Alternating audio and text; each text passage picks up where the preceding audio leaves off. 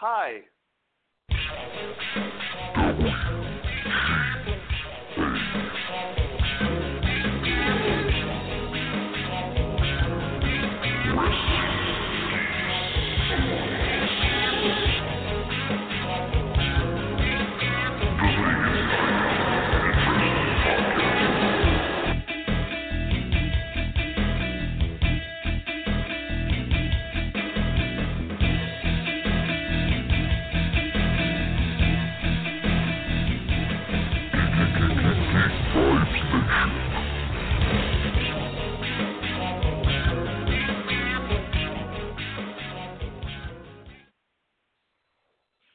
Hello, this is Don Corleone, and it's another episode of Don Corleone and the Dusty Movie Review Show.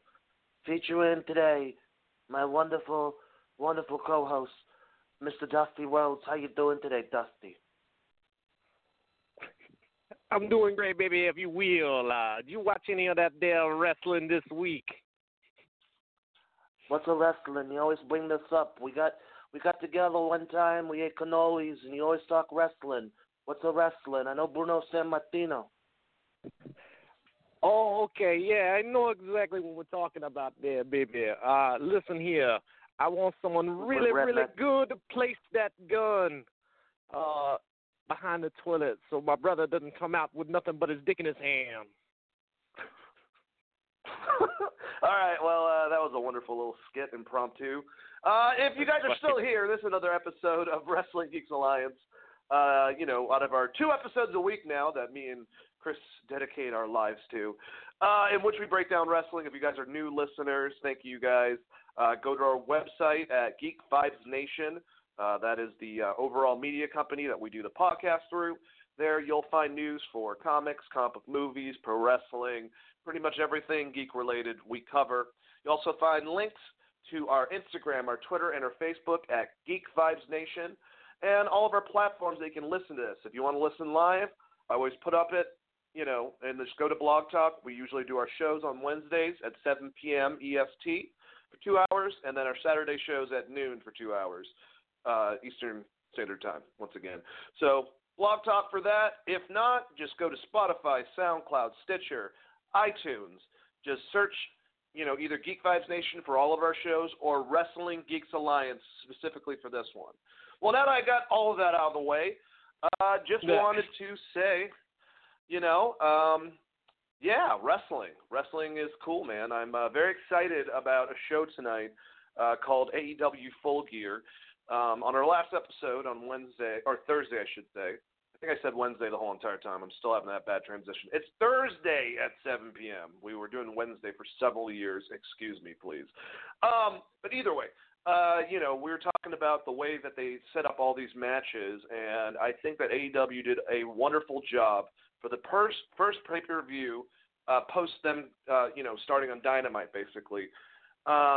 So I wanted to, go into predictions, Chris, with you. Well, actually, I introduced Dusty Rhodes. I actually did not introduce the real Christopher Brother Ray Patton. Chris, how you doing today? I'm doing great, man. I apologize for falling into an Italian accent midway through Dusty, but, I love the fucking Godfather, and I was trying to fit in I don't want my brother coming out with nothing but his dick in his hands, because it's, one of the best lines in the movie. I fucking love Sonny. When he whips that guy's ass in the street for hitting his sister, it's a great moment in cinematography. Yeah, no kidding. And I just found out from some video probably on Facebook, apparently De Niro was up for that role and lost it to Khan. That would have been a crazy difference since he obviously played a young Corleone in the next movie that everyone loves. But Godfather, great series of movies. I'm kind of glad that he lost that role because, Sonny is fucking iconic in that first movie. I think he's someone that you can kind of relate to as, a hothead. If you've ever been pissed off in life, you can look at Sonny's character and be like, yeah, no, I've been through that in my life, and I definitely wanted to kick that dude's ass. Yeah, well, all right, let me do this to you. We're not a Monday Suck, but screw it. Sonny versus Joe Pesci's character from Goodfellas. I forgot what his name is. I can't think of it off the top of my head. But which one's more of a hothead, if you will? Oh, Pesci by far. It's the guy, because Pesci was just. He does shoot a child.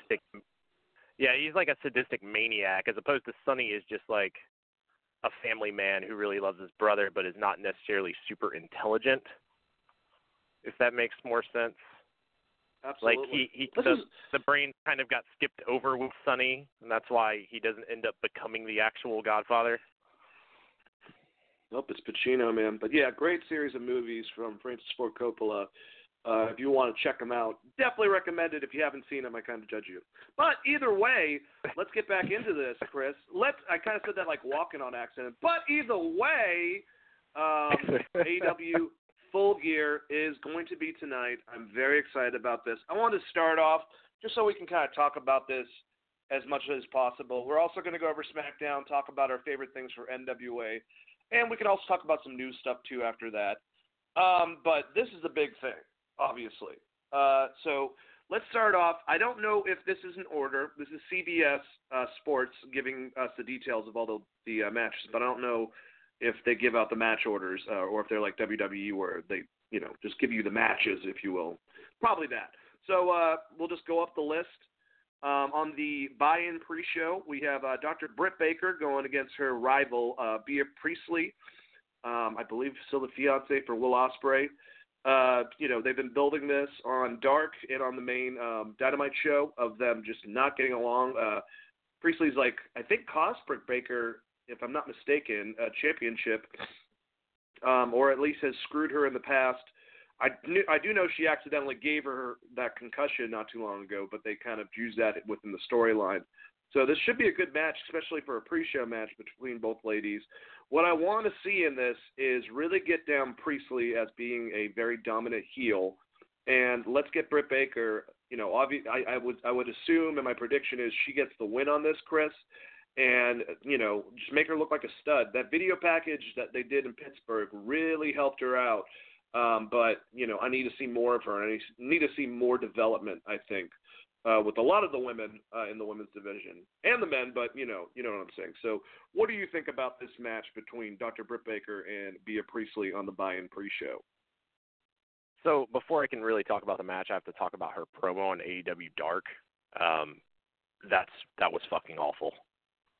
Like, as good as some promos have been in AEW, the constant use of dental terms, I think she went a little overboard with it. And it kind of just seemed very scripted and very WWE, which is opposite of what I want AEW to be in most cases as far as, like, promos go. I think that she's going to get a strong win here. The only caveat is I do think Awesome Kong is going to show up on the show, so I'm wondering if it's going to be on the pre-show or if it's going to be in the title match a little later on. I do like they built in the concussion into their storyline, and like that piece of the promo and building towards the match I liked, but the rest of that promo was a little rough to get through, man.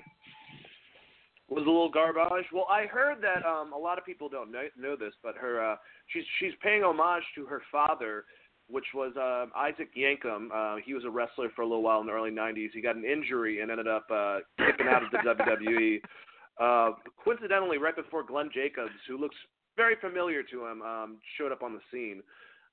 So, I think I'm just kidding. That's obviously Kane. But, yeah, I did see the promo that you were talking about, and I do agree with you. She does need a bit of work, and we didn't really get a chance to talk about it. But what is with these promos with Brandi and Awesome Kong? Are they delivering us a package where Brandi is going to be a heel manager for Awesome Kong, or is there more to it than that I'm not seeing? I think that she's like Awesome Kong is almost like her monster that she created because this is where I would go with it because of her position in the company, much like Cody. The reason Cody doesn't want to wrestle in these matches, like if he loses this title match, he doesn't want to seem like he's forcing himself into situations. So from that standpoint, if that's where they're going with it, where she's still going to be the president, but now she has Awesome Kong as kind of her pawn to win a championship as a heel manager, I like it. I just don't want her showing up at the end of the show tonight and like celebrating with everyone and doing the goodbye to the crowd and all that stuff. Or if you do it after the show is over, almost like a curtain call, like after it's off my TV. But yeah, Agreed. I kind of like the idea of her being a heel. My guess is later on in the night, Kong is going to have some kind of interference in this title match with Rio and destroy both of these female Japanese wrestlers. They're great. But I kind of feel like that's where they're going to go and then set up. I still feel like they're setting up Kong versus Aja Kong, which I'm completely fine with. Like Aja Kong comes in as like a defender of these Japanese female wrestlers, and then you get that match. Do you think they could do an angle? I think it would be, sort of an homage because it would kind of be right on the nose, but something in which Brandy uses Kong to win the title eventually, and then $1 Million Man, Andre the Giant style, tries to get the title that way or something like that. I could see her kind of steering Kong in this direction to help her out, or if she's in ring, use Kong as her advantage to get that said title in the future and just go full heel because, I know it's a lot of people are going to put similarities to Stephanie McMahon, but I think Brandy is really good as a heel. I don't know how you get around that at the same time. Yeah, I think that she's done, as far as like her heel stuff's been so far, specifically with bringing Kong in to be her kind of advantage in one of the previous pay-per-views, if you recall that. I like that a lot, and I kind of like what they're doing with the character. I like the video packages. There's some mystique to them for sure. We don't know exactly what's going on. I think we have a good idea, and for once, when we have a good idea about something, it might actually come to fruition in wrestling. So, no kidding. I will say I feel like the $1 Million Man's a good comparison, but to me it seems like you could do like Shawn Diesel. Yeah. Very much.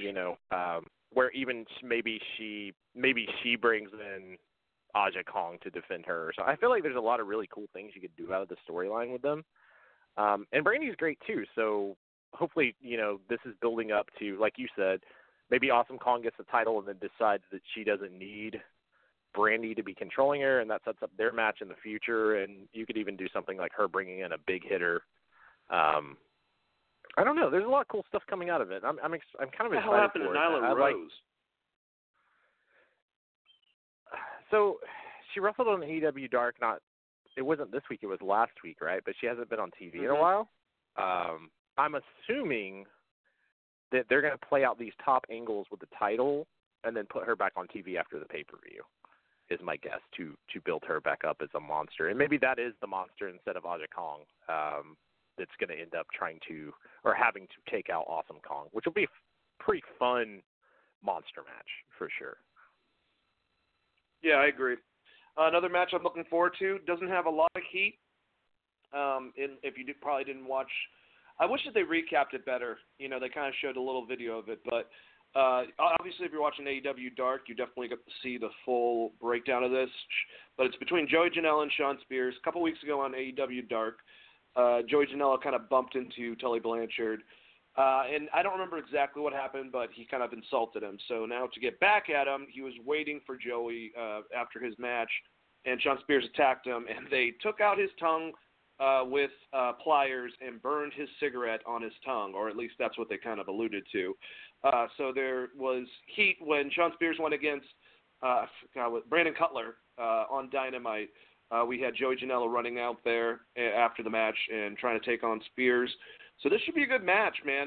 What I would like from this is for Joey to display more of his in-ring skills. And, he can resort to his normal tactics, but I think they've been doing a good job of showing, lately that Joey is a good wrestler. And I would give the win to Shawn because I think he's had a couple losses, and, the way his entrance might be long, but I really like it. I like this approach. Me personally, I thought that Shawn's biggest advantage as far as a wrestler was connecting with the audience and being a babyface, and getting over his 10 thing. So to me, as a heel, he's been interesting, but I want something to happen with him and Tully. So maybe it is good if Shawn loses and they have something turn where Tully takes someone else's, enlists himself as someone else's manager, and Shawn goes to a babyface direction. Maybe that's too soon. So I think Shawn Spears is going to win this, but I want both guys to look good in the ring, and I want Joey to, show off that he is a good wrestler, and people can fuck off.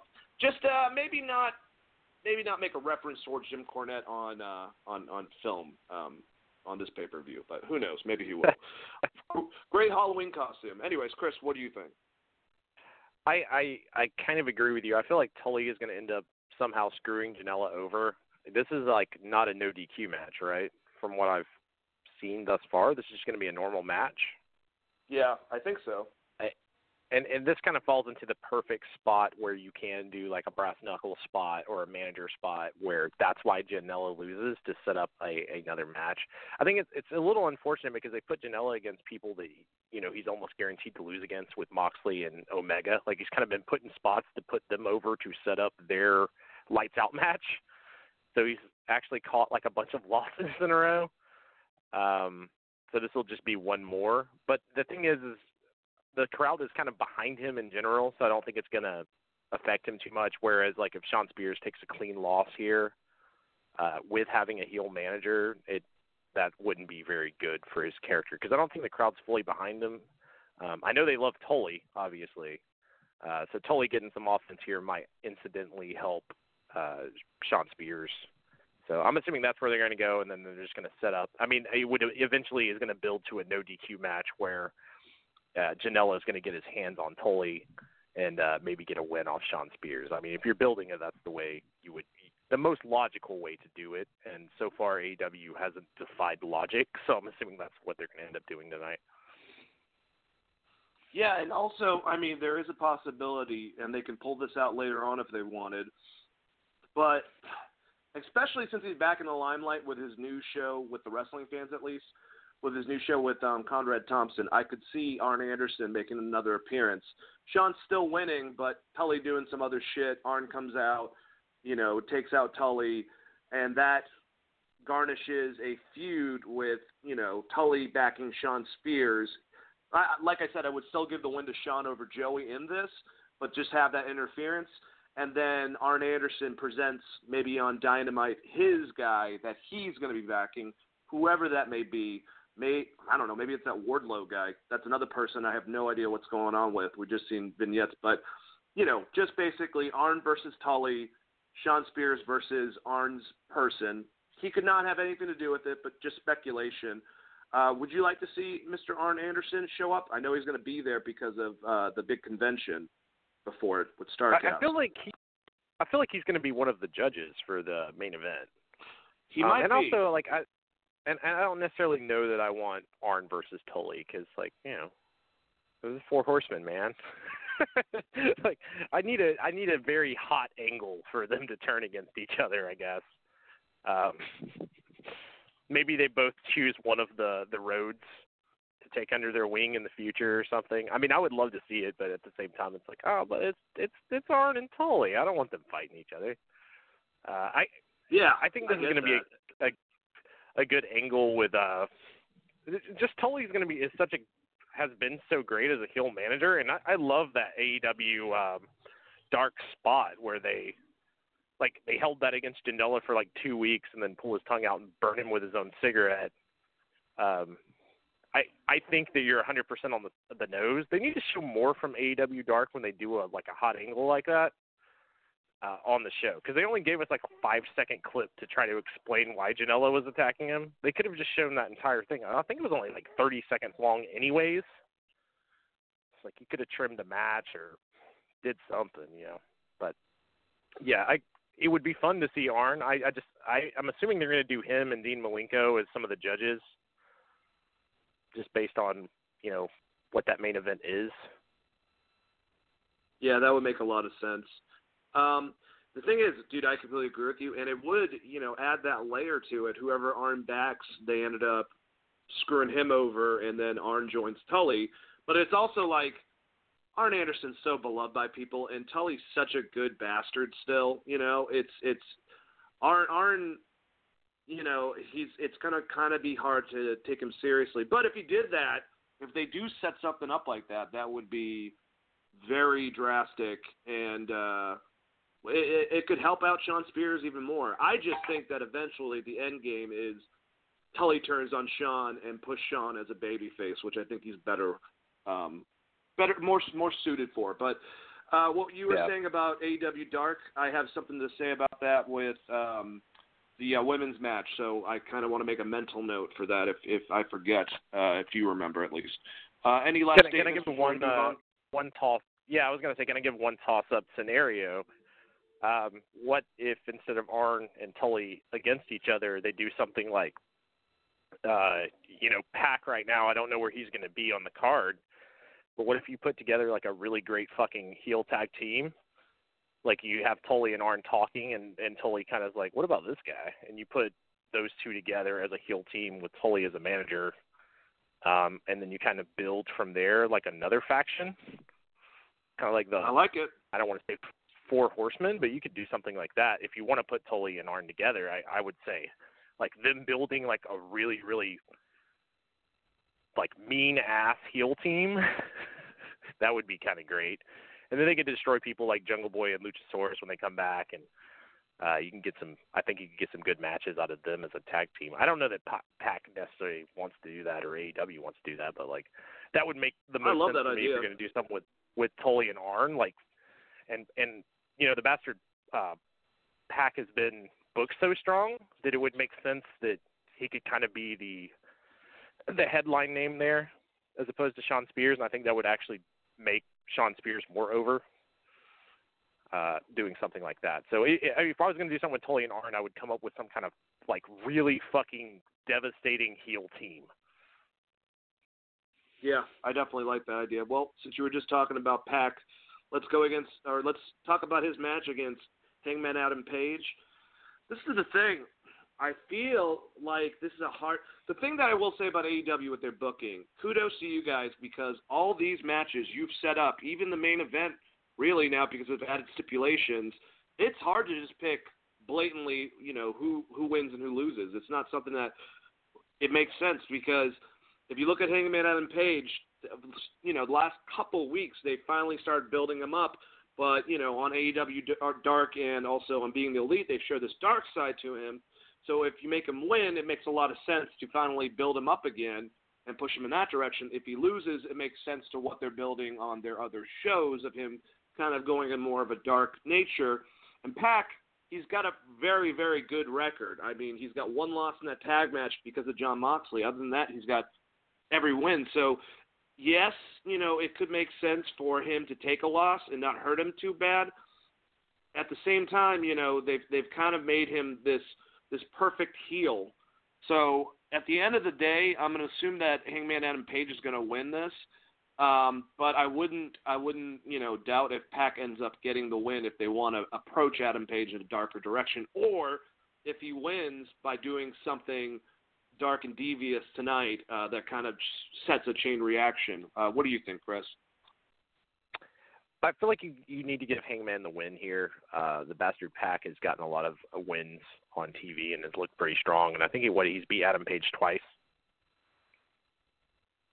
So I would assume that you need to give him the win coming off that promo. The only thing that makes me a little confused is that he took the pinfall against Jericho, which I guess Jericho is the champion, so there's that, and there was interference and all that stuff. But it's one of those things where it's like, well, you're building him to a very strong match against the bastard Pac, and he was the former challenger for the title. So him taking the pin on Dynamite, I think the Dynamite is not necessarily great.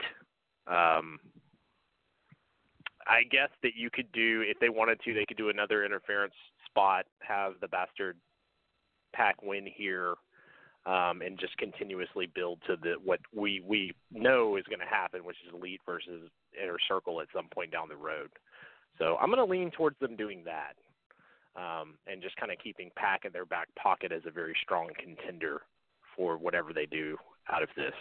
Because, I mean, I know he's like kind of wrestling as a heel, but he hasn't done anything super heelish, to be honest. On Dynamite, as far as he's just a complete devastating. I would almost compare him to the way that they would book Chris Benoit, where he's not like being a complete fucking dickhead, but he is trying to destroy people. Like he hit that. What is it called? The I can't remember what it's called. His like twist finish at the end off the top.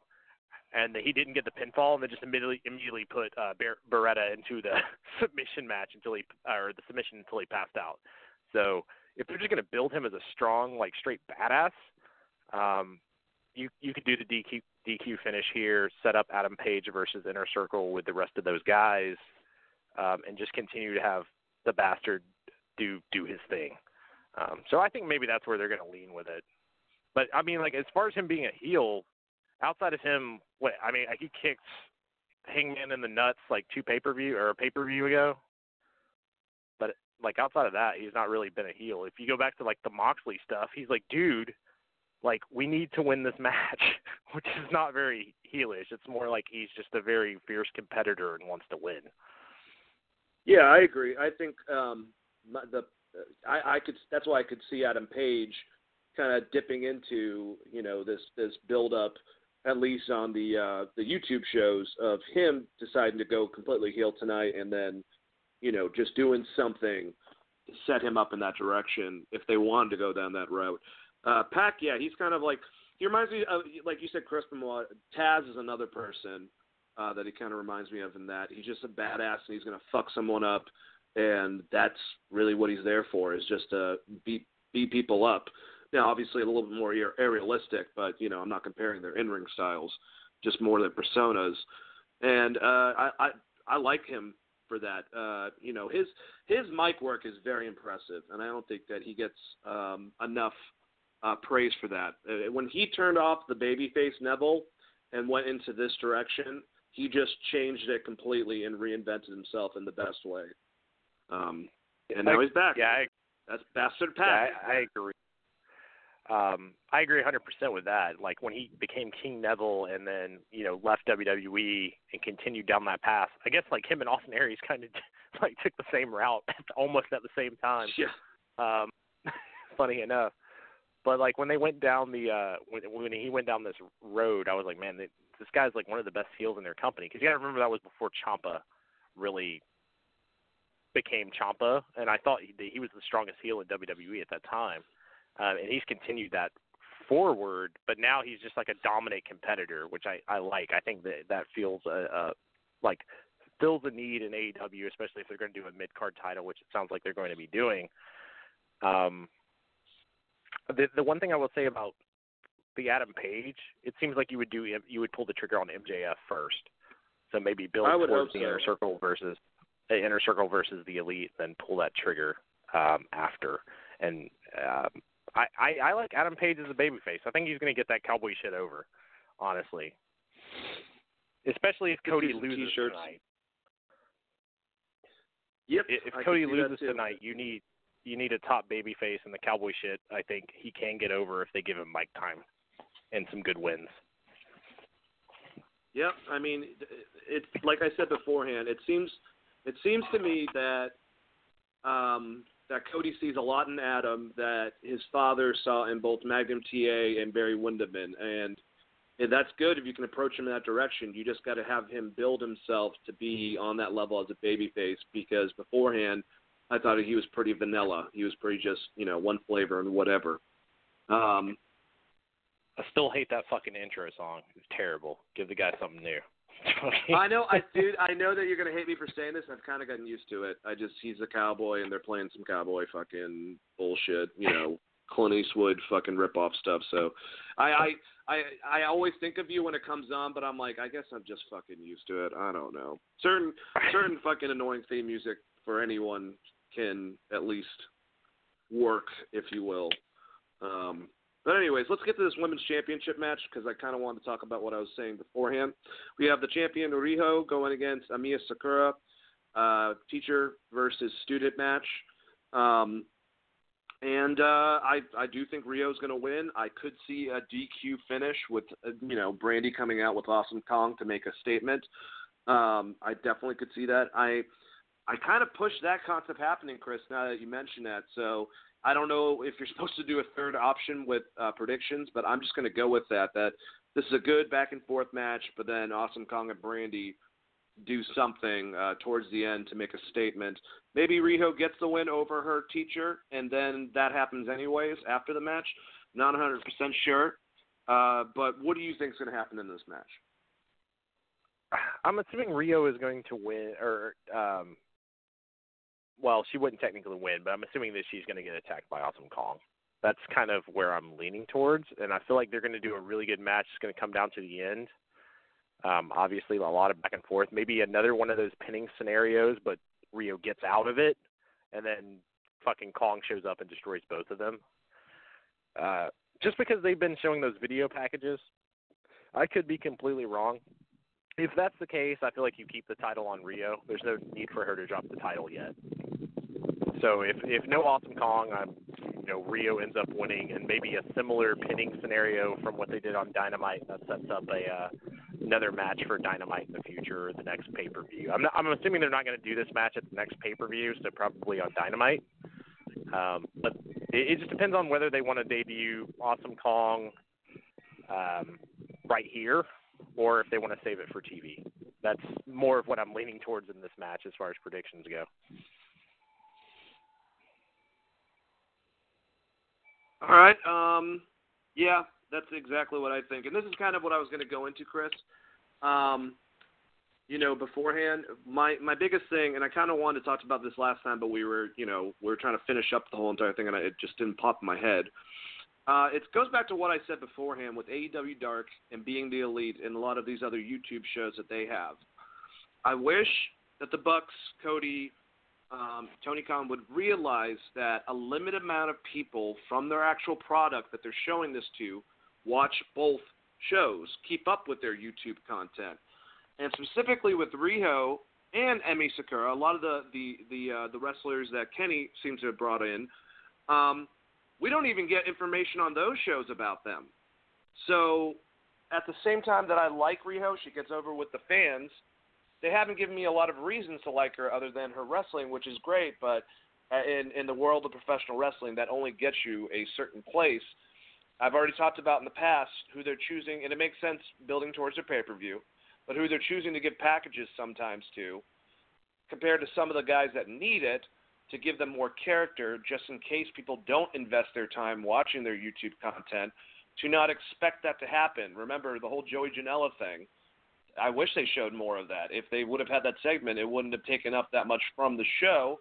And I think that they're not utilizing their main program with their bigger audience to gain ground of letting these characters get blossom. Not some of them, they are doing a great job. Darby Allin, Joey Janela even, but a lot of them, it's like we barely see them, and when we do, there's not a lot to them. So I think that that's something they definitely need to invest in. And when it comes to the women's division, it just seems like the people that Brandy's bringing in, they're doing a good job with, but some of the ones that Kenny is, it seems the opposite. And if you watch Dark, they had a great four-way match between Mercedes Martinez, who is a legend within this.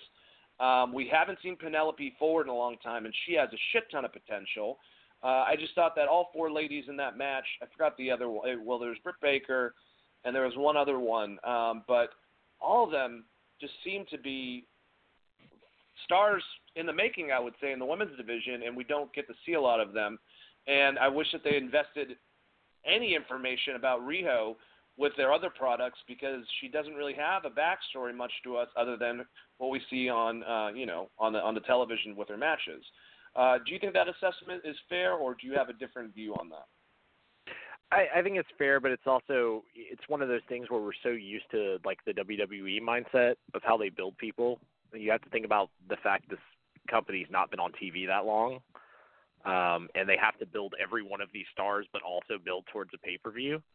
So I'm going to give them the benefit of a doubt and say, like, if they do an Awesome Kong spot, we will get more information on Rio, whether it be like undesirable to undeniable. What I would say is like that thing they can utilize with Cody way better than they have, and that should definitely be on the main show, because that's like the MJF promo story that he did, and even like the guy that they have, the wrestling teacher, I can't think of his name, he has apples on the back of his trunks. He's been kind of utilized as a jobber, but even his story, or the ref story with Audrey, like all that shit's been good, and that should probably be on the main show, and I think that's how you can kind of tell the story. I will say Excalibur has done a good job talking about the individual performers, yes, like accolades, and putting that over. I think it would be good if Shivani or Jim Ross did it instead of Excalibur just because of the name recognition as far as a rub goes. But it's one of those things where the company is kind of evolving and getting better. And if they're going to, Rio, if she's going to stay champion here and they're going to do a storyline with her versus Awesome Kong, maybe setting up Nyla. Now that you pointed out Nyla, I think that's kind of perfect because she did lose to Rio. Maybe that's where that storyline starts to build. But you are right. They have a lot of great female talent and how they build them. But, like, for instance, Jamie Hayter, I thought they did a good job of talking about, her accomplishments in the UK and stuff on commentary. It's not right there in your face, but when you have, like, a 2-hour show, it's a little hard to get everything in. But we'll see, man. Like, I so far they haven't disappointed me with how they're trying to build people. It's just, you're building towards a pay-per-view, so there's only so many fucking things you can get over. Yeah, that's very true. No, it completely makes sense. I just wish sometimes some of the stuff that they put on Dark, they'd realize it would probably be better for story building on their main product. But like you said, there's only so much time. I just wish, the biggest thing, Chris, to me, since you want to make a final statement on it, is they have to realize, since they're a bigger company and they have a bigger audience on TNT specifically, a lot of those people do not watch the other shows on their YouTube stations. So you can't just get characters over on those products because a lot of people are not going to know or reference anything, especially if you don't show more of it, specifically with the Joey Janela stuff. Yeah, I agreed with you 100% on that, and I think they can do a better job of showing things from AEW Dark. But the other thing that they could maybe take a feather out of WWE's hat is putting over their social media so that it's like, yes, hey, you should have seen, like, being the Elite, and here's the YouTube link for it or whatever. Like, find a way to get that shit so that people, like the Toy Story thing that the Young Bucks did, I thought was fucking great, but I don't know that every one of the fans that watched Dynamite went and watched that. Yeah, more advertisement, even for AEW Dark, would be much needed. And yeah, I do agree. That Toy Story thing was great. All right, well, let's get to the tag team champ. No, I mean, real quick, it doesn't have to be like an every 10-second thing like Michael Cole does it, but for sure, like, plug your YouTube shit, especially the Elite stuff. You got 3 announcers, and all of them know how to do that. And yeah, I definitely agree 100% with that. All right, so we had the AEW Tag Team Championship match. We had SCU versus the Lucha Brothers versus Private Party. This is going to be an interesting match again. I think SCU should retain the belts. They just won them. So my gut is to go with them, and I think that Private Party is probably one of those guys probably going to be taking the fall, I would say. I don't know how this works as far as, I don't know, a 3-way tag team, if this is going to be kind of Lucha Rules-esque or if there's going to be more structure to it, and just so it's kind of all over the place when it comes to that, but I'm sure we're going to get a lot of great spots. It's just, I love Private Party. They're great. They're going to turn into something awesome. They're athletic as hell, but I do think they're green a bit. So, I'd season them more. SCU and Lucha Bros, it would make sense for either of them, but I'm going to assume that SCU wins the championships. One thing I don't understand, and along with what you think for your match prediction, just a little added note, Chris, if they have a partnership they announce on their TV product with AAA, and you have the Mega Champion there, you have the Tag Champions there as well, why not wear those to the ring for more prestige to put them over on that and talk about those things since you actually have an active partnership with the company. It's not like a company that someone won a tag team, whatever. It's actually one that you're promoting on your show. Always found that kind of strange. But what do you think about this match? And then my comment about, the Lucha Bros coming out with their titles, which is probably not going to happen since they haven't been doing that. I think that the match itself has potential to be the best match on the show. Maybe not from a storytelling standpoint, because I think Jericho versus Cody is going to be a great long match with some good storytelling, because Cody hasn't shown that he's able to have a bad match now that he's kind of split to AEW.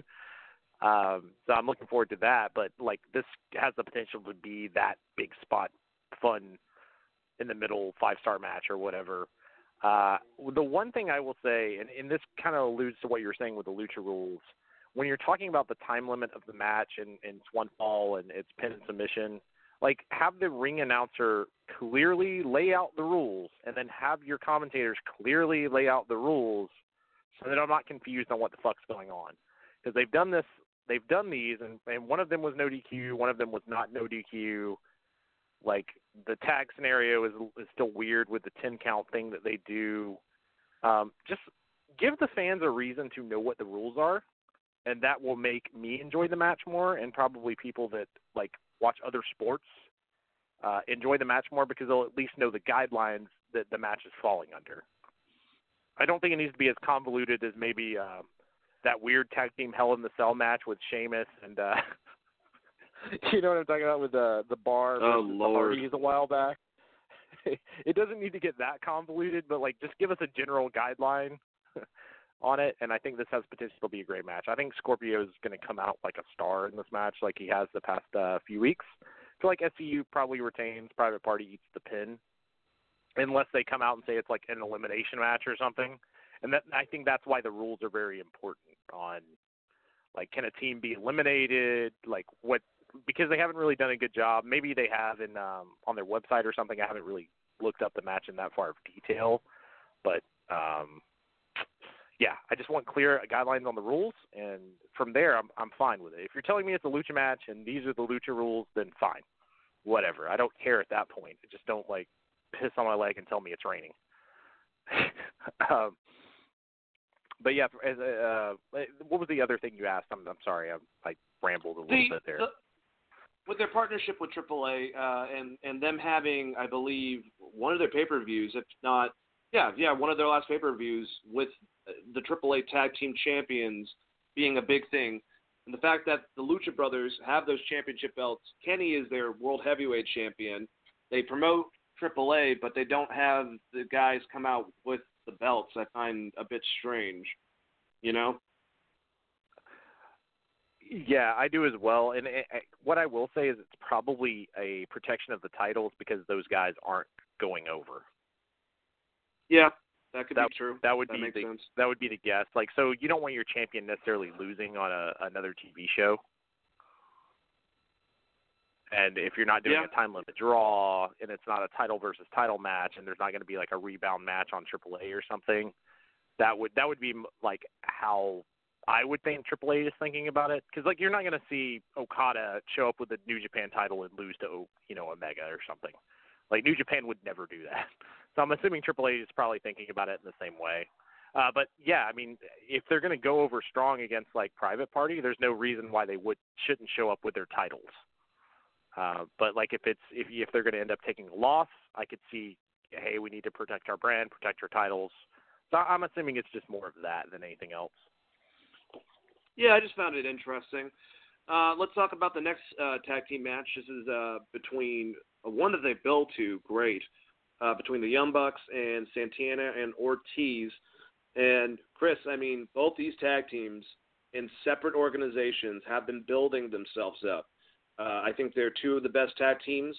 I think that Young Bucks are at a different level to me personally, but still I think that, what was LAX or the second rendition, I should say, of LAX, they're incredible, man. So this also, has potential, one of the other tag team matches to steal the show, really. It's a grudge match. They built well towards it. It's the two factions they've made going head to head with their top tag teams, and they're both great at storytelling, doing ridiculous aerial maneuvering. These guys just know what they're doing, and I'm going to put over the Young Bucks. I just think it makes sense. At the same time, to get lost on their first match with Santana Ortiz might not be the best idea, but, the Young Bucks have been taking quite a few hits as of lately, so you would think that getting a win over these guys who are starting off fresh is not going to hurt them too bad. So that's what I'm going to go with. I'm going with the Young Bucks. Who do you think is going to win this match, and what do you think about it? I kind of feel like the Young Bucks have to win here just because they are setting up the Inner Circle thing. And if for whatever reason I'm leaning towards Jericho in the main event, so you need them, you need the Elite to have a strong win.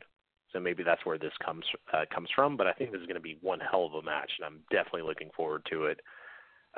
It's going to be interesting to see how these guys work together. I mean, I know they've worked together in the past, but I want to see what kind of style they go for, because you're going to have the big spot 3-way tag match. I would love to see them almost work it like the Golden Lovers match that the Young Bucks had, with a lot of selling, almost like an old school Rock and Roll Express match or Midnight Express match. I think that's more of the interesting thing. Is if I would love to see the Young Bucks do a lot of selling in this match, and I think that could easily make this one of, if not the best match of the night, one of the best matches. Which there's a lot on this card that I think is really, really good. But if they just go out and they do a bunch of spots in this Young Bucks match, I'm sure it'll be great. But I don't know I will care about it as much. But if you go back to their match with the Golden Lovers and they do something like that with LAX, I think it could be awesome. But I think the Young Bucks have to pick up the win, just because I don't think the main event is going to be Cody getting the title necessarily. Yeah, that's a good point, man. Yeah, but we'll get to that. We have one more match before that, and this is the unsanctioned Lights Out match between Jon Moxley and Kenny Omega. Something that's been building for a while. Added detail that happened organically due to issues. Staph infection kept Moxley out of his match. They had to replace him with Pac to go against Kenny Omega. So Kenny really, that's another thing, man. Kenny has been building himself as this egotistical but still kind of babyface with a lot of his vignettes that have been displayed on Dark, on Countdown, on a lot of these shows. And I like the direction they're taking him to. He's egotistical. He still likes his fans. He still wants to be the best bout machine for them. But when it comes to Moxley, it seems like he doesn't respect him. He calls him out and saying that all he can do, how are you going to beat me when it comes to all you have is your heart's core tactics, kind of pigeonholing someone that all around Jon Moxley has turned into a damn good wrestler. All of his work over in New Japan, with the G1 tournament, and just being there and trying to change up and put himself in situations that he wasn't comfortable with wrestling-wise has really built him in the last year. So this match has been building. It might also be another match that steals the show. I don't know, but the unsanctioned thing is very interesting with the whole win-loss record. This is not going to hurt either one of them technically. Kenny really needs this win, but his dissension also makes a lot of sense as well. He's getting cocky from his last couple wins, but before that, he hasn't had the best track record, so that's still there. But Jon Moxley, obviously, this doesn't help him at all either with his win-loss record, which was a big deal to him. But Jon Moxley, at the same time, if he loses, I just don't know if that's a smart idea. So I'm going to inevitably go with Jon Moxley on this, but this should be a fun match. Does unsanctioned, Chris, mean that it's no DQ, that it can just get as crazy as possible? That's how they've been treating it. I think they've called it different things. Lights Out, I think, just means that there's essentially no rules, and it's a pinfall or submission win. The biggest thing here is going to be interesting how they utilize these barbed wire weapons they've been teasing for weeks, and whether or not anyone decides to get color. That's the thing that, because when you start throwing barbed wire into a match, you just assume it's going to be a barbaric thing. Even if you look at something like Cactus Jack and Triple H, which was crazy, but it's not like CZW level of crazy. I think this match does have potential. I just, out of what I've seen with Moxley and Omega thus far, with them working together, I don't know that this is going to be one of Kenny's G1 level matches, especially if it's going to be more of a brawl. I do like the fact that Moxley has talked specifically about wins and losses do matter to him, even though they didn't really book that very well when he left the Bastard in the middle of the ring the other day. But it's going to be interesting. I kind of lean towards your prediction, which is that Moxley needs the win, especially if you're going to try to build around him. I think he is one of their bigger stars. I kind of wasn't hard set on them doing Moxley versus Omega right off the bat because they kind of hit the same audience and the same fans in a different way. So it's a little bit of a weird match. I don't know how you.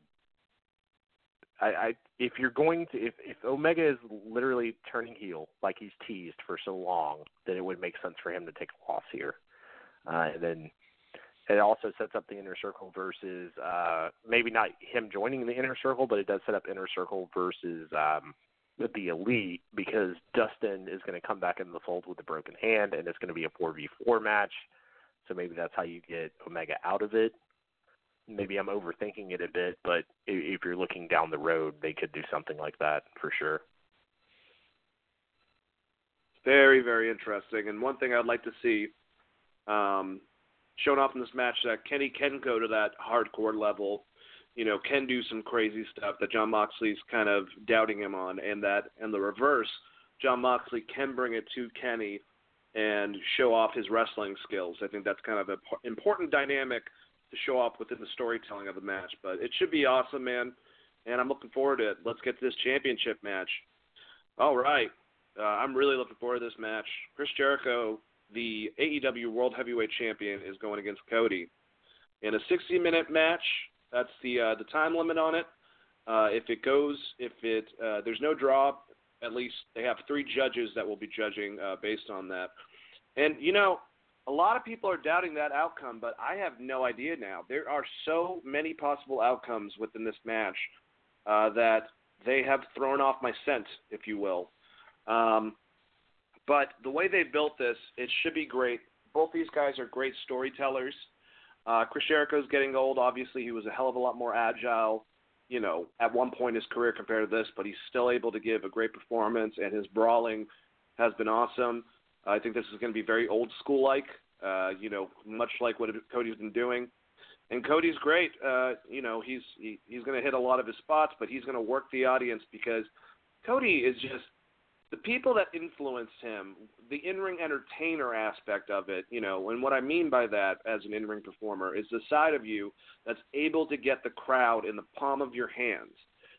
The people that he loves within the wrestling industry, obviously his father would be one of those people, but, people that were able to control the crowd in the 80s are people that he looks up to with Hulk Hogan and Ric Flair and Sting.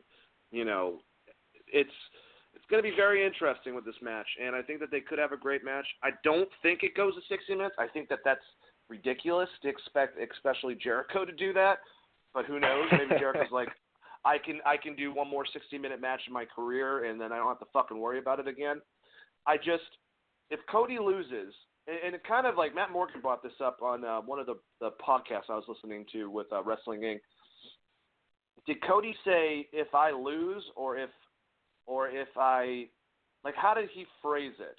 Because if they do have some sort of interference, whatever that would be, does that cause a difference in eventually down the road Cody either saying that or the person that has the belt telling Cody that you shouldn't even hold that against you, you didn't lose that match, it was taken from you.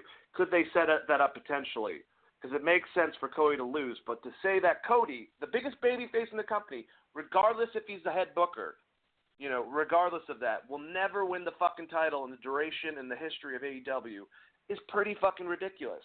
Could we have possibly MJF coming out here, and even though it's very, very set up, I think, like you said, Chris, as a WWE audience, we're used to saying, oh, that's too obvious, that's too on the nose. But it seems like AEW's been doing that a lot lately.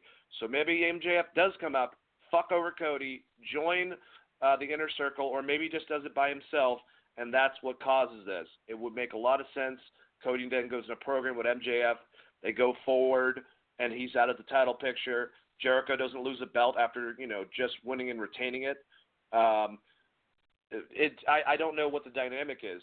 If it goes down to a draw, like what happens with the judges also too? What if that actually happens? Goes down to 60 minutes. There's a lot of different aspects to this. I think at the end of the day, Chris Jericho is going to win this match, but I have no idea how they get out of that stipulation with Cody never trying to go for the championship at all when he is obviously, arguably, the biggest babyface. I said obviously, arguably. Whatever way you want to take it. Chris, what do you think is going to happen with this match? I love that he threw that line out there for multiple reasons. If you go back to, loser leaves town back in the territory days, you can look at someone like Jerry Lawler, who lost and left the territory, and the territory kind of almost died in Memphis. And I think Jim Valley talked about this recently. And what they did was, Jerry Jarrett's son at the time, Jeff Jarrett, who was like 17 or 18, very, very young, got his ass whipped by these heels like 6 months later. So they had to bring Jerry Lawler back to take on the big baddies, essentially. There's multiple ways you can do this. I think one of the coolest ways they could do this that the fans would really appreciate is that Dustin finally gets a heavyweight title and challenges his brother because he feels like Cody is the best, especially with the way they've built it with the Inner Circle and how they've been specifically attacking Dustin. And you could build that storyline of old dog versus old dog with Jericho and Dustin, and Dustin is actually the first Rhodes to win the title, and that sets up a match with Cody. If I was booking it, that's where I would lean toward the brother versus brother match, not necessarily with either of them being heel, just out of respect for each other. Dustin's like, I know you said you'd never challenged for this before, but I beat this guy, and the only person I haven't beat is you, and I have something to prove, kind of thing. And you deserve this title shot because you gave me this opportunity in this company. That is how I would book it, because I think those promos would be fucking amazing. And it would also be something that's out of the norm for modern wrestling. The other way you go is, like you said, MJF turns heel. Cody gets screwed. That's the program. But you still have to set up some reason why Cody gets back to the title. And that reason could be something like Kenny Omega. So you could do something like that too. He beats MJF, and then Kenny wins, and Kenny just starts taking out members of the Elite to the point where it becomes uncomfortable, or maybe even he does something like attacks Tony Khan, for instance, and then Khan's like, Cody, I need you, or something. Like, there's multiple ways to build this, and I think that's what makes this great, because you could look at the outcome. You could just put the title on Cody right now. That's the other side of this. This is the first match in a long time I've looked at, and I was like, there's so many ways you can come out of this and, like, it be awesome. It's not like they're fucked either way. It's not like the opposite of Seth Rollins and Bray Wyatt in that Hell in the Cell match where there was only one way out of it. Because if Cody wins, and they chose the wrong way, going to be upset about that. Yeah. Yes. Well, it went completely the wrong way because they didn't actually even give us a finish. They put the judges there because there is a time limit on this match because they're going to use that in the future. But yeah, Jericho going 60 minutes in this match, unless he's drinking MJ stuff. You remember in Space Jam where they all drink MJ stuff? That'd be like Jericho drinking Okada's stuff. He's got like Okada's water bottle. He's got this ancient essence. He's got this ancient essence of Ric Flair that he's kept in the bottle that someone sold him. That's like just aged since the 80s. He's gonna drink real quick before it. Because I mean, there's nothing against Jericho, and he works a slower, brawly style. This is clearly just it's a regular ass wrestling match. So them both. Well, that's another thing. Minutes, I just don't see that being a thing. With Jericho, you got to realize too, he's won the championship first. He's retained the title. Maybe he doesn't give a fuck if he has a title. Maybe he's just going to give it to Cody. And, everyone's going to get over the fact that Cody's the booker because everyone loves Cody. So I don't think he's going to get any heat for that. How do you not push yourself if you're one of the biggest names in the company? I mean, it really comes down to that. And Jericho doesn't seem like he's selfish, like he gives a fuck. I mean, he's had a championship. Jericho is constantly on tour. On and off with Fozzy, and also he's going to be going to Japan at least to make some appearances and build up for his match in January for Wrestle Kingdom against Tanahashi. So I'm just saying there is a good possibility these guys have a pretty long match and Chris Jericho loses. So that's even there as well. I could say that. I will say the one advantage that he has in AEW is that they only work once a week. Yeah. So, I mean, he could technically hold this thing as long as he fucking wanted to. I'm not keen on him losing the title so soon. That's my biggest thing. Just for prestige of the title. You know I hate, like, hot-shotting titles in general. That's why the New Japan title is so special, because someone like Okada can hold it for 700 days and have legitimately good matches regardless. And, like, right now the fans are super, Jericho is doing a good job of getting the fans in the audience to boo him, but he's, like, super fucking over in a weird way. I don't know. I mean, I think he is their kind of megastar, and Cody is becoming that guy. But I think the fans are going to want it so much more if Cody loses and can't challenge for the title, and then they build a great storyline where maybe Dustin wins the title. I think there's so many cool things that you can do with that. And it's such an old school idea as far as that, because I mean it is basically just loser leaves town without him actually leaving the town, and they're doing it in NWA with Tim Storm too. So this is like almost a copycat of that storyline in a way, but you can still get that person can still be your top babyface, but not be able to challenge with the title, especially with the fact that the Elite is going against the Inner Circle. So I'm just leaning hard towards Jericho is going to retain here, and then maybe it's Hangman that challenges. I mean, you don't necessarily have to do Dustin. You could do Hangman. You just sub in anyone that wants to challenge Cody because they feel like, hey, we're friends, but babyface versus babyface match. It's not always the worst. It's not necessarily a great idea, but it can work if both people are beloved, especially with someone like Cody, who's shown since going to AEW, and mind-blowing. Once again, I should apologize to Cody Rhodes because, like, when he was in New Japan, I did not think that he was that great, especially if you go back and look to some of these retro episodes we have. But he has proven me wrong. So, I mean, just out of this match in itself is just so exciting to talk about and all the different possibilities they go with, and none of them suck. That's the best part. Like, no matter what they do, it's not going to suck. Like, even if they put the title on Cody, it's like, okay, well, Jericho lost the title, but he still got the Inner Circle, and there's going to be, a rematch, and maybe he'll get it back, and there's a lot of fun shit you can do. So it's great. I don't know how they could have booked this any more perfect, to be completely honest. I don't know either, man. It's very old school. And with that transition, let's get into our review of something pretty damn old school. Just basically the highlights. The one thing I love about NWA Power, it's a lot of promos, and it's a lot of, matches that are shorter. I can't wait for the first pay-per-view. It's a little bit away, but I think that they're doing a great job building their product. Edge was gushing over NWA Power with a tweet recently, putting over it, much like The Rock and many other ex-wrestlers and people that have worked in the wrestling industry. Just basically saying that he loves nostalgia, that was the stuff that he watched when he was a kid, and how he just really enjoys that product. And one of the things he said, and I'm sure a lot of people were butthurt by, was there's no dives so far, which, I can agree to an extent. I think that a dive is something that's awesome when used, but if you look at the Cruiserweight division, even in Nitro era, they didn't overuse it. It was a big, big spot within the match. Watch Rey Mysterio versus Eddie Guerrero, for instance. Springboards are a little bit different, but the fact that they don't have to utilize that and overdo it and kind of just make it redundant, they're just much more wrestling-based, and that's why I really enjoy NWA Power. One thing tonight, I don't know, I'm a little bit iffy on the winner of the national championship, Chris, but I guess let's just go right into that. The biggest item of news.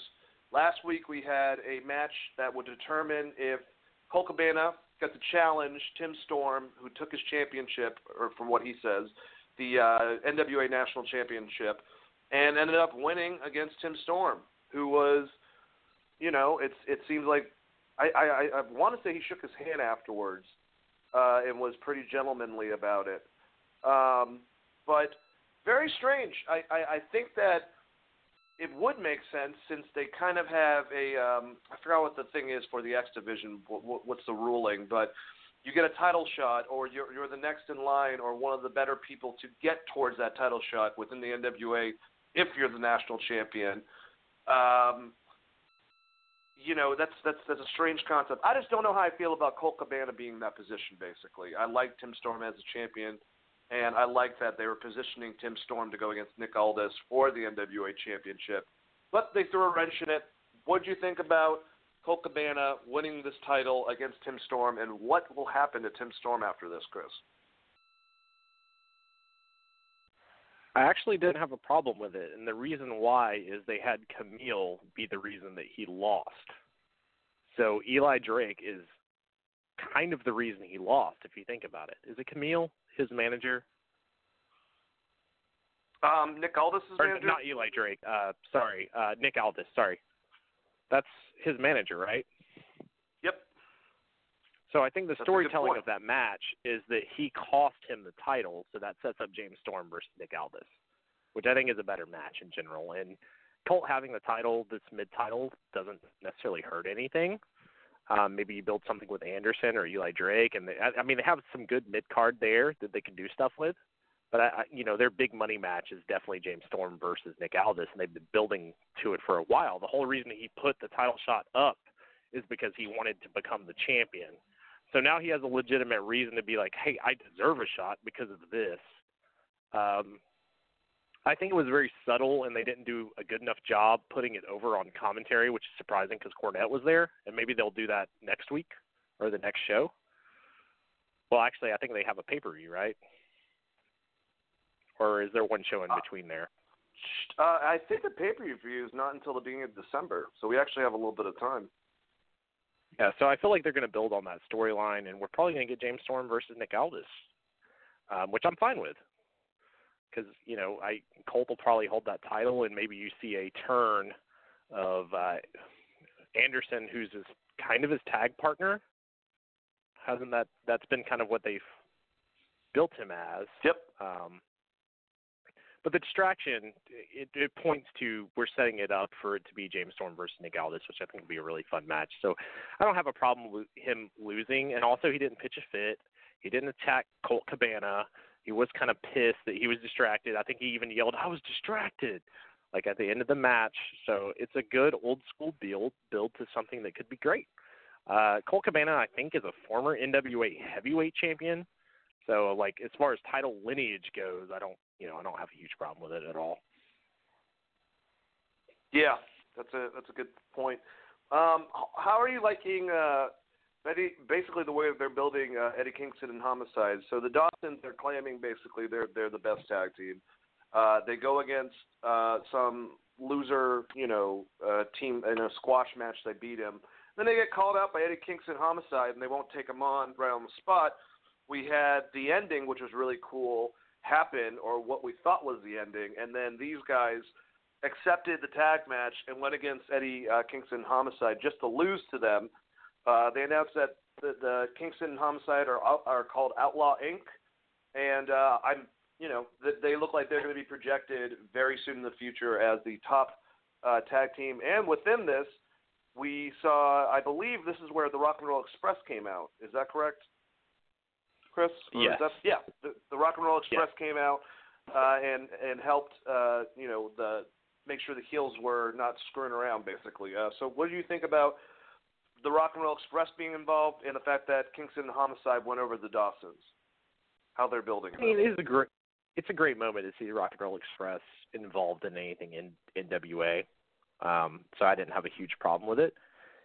I think the Dawsons suck. I'm not going to lie. I don't think that's a tag team to necessarily build around. I think Eddie Kingston's great on the mic, but them as a tag team hasn't necessarily clicked with me. It's really hard when AEW's done some really, outside of the weird tag rules, their tag matches have been really good. And you look at NXT and some of their tag matches have been really great. It's just weird to watch this old school tag, and maybe that's more on me than anything else. But the Dolphins, I just don't I don't see it at all with that tag team. So I'm looking forward to seeing what they do with Kingston in that tag division. But we kind of already have some spoilers for that, which I don't want to throw that out on the air. So yeah, I'm very curious to see what happens going forward. And it was great seeing, Rock and Roll Express there. The Young Bucks' daddies, basically, showing up on NWA. It's pretty fun. They even have the balding one, as my wife lovingly calls Matt. The Ricky Morton and the Matt, or not the Ricky Morton, the Robert Gibson and the Matt Jackson. That's funny. Yeah. Oh God, I just love that the Rock and Roll Express are so relevant with modern wrestling that they were able to make NWA and also AEW previously the week before, even if they got beaten down. Those guys. I mean, it's fucking crazy to think that they, like, less than a year and a half ago, they had like a ladder. Well, when the Hardys came back to WrestleMania, right before they had a ladder match for the titles with the Hardys. Like, I just saw Ricky hit a Canadian Destroyer the other day and was like, the fuck is going on with my life? It's fucking crazy, man. Age doesn't really defy their abilities at all. They both look like old men, but they look like badasses, Another thing that happened on the show that I wanted to talk about was Tim Storm. Tim Storm had an interview. I'm not going to say that they're making him like he's feeling sorry for himself, but he's just realizing his age. He's realizing his limitations. He just gave out his option to be able to go against, anyone, just like we were talking about with Cody with the AEW championship. He lost to Nick Aldis for his rematch. He can't go for the championship anymore. And out of all the people, Nick Aldis came out and kind of just told him, like, you're still in this. You still got this. We still need you, kind of just building him up. Where are they going with this storyline, do you think, Chris? I think they're going with Nick Aldis being a super heel when they finish off this manager storyline, which they've pumped. They're just doing a really good slow build on it, but Nick Aldis is basically, I'm assuming they're going to make him into a scumbag. And then they're going to have to call Tim Storm and Mama Storm to come take care of business. And that's the thing is, like, I feel like they're swerving us a bit with making us think that Eli Drake is slowly going to become a heel and him kind of being a guy that's calling out Nick Aldis and them having that altercation. But it also would make a lot of sense with Nick Aldis if he becomes a heel and Eli Drake is that cocky, arrogant babyface to eventually take him down. Yeah, I mean, there's nothing that says that Nick Aldis is a babyface other than he's Nick Aldis. Yeah, I mean, he has a manager that kind of gets in the way of his matches. He sent his manager out to distract James Storm to help Colt Cabana, his friend, win.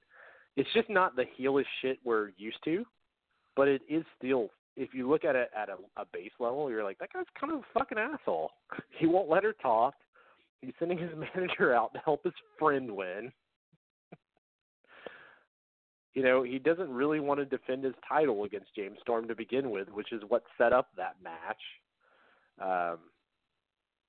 And yes, he's talking to Tim Storm, but maybe it's a front.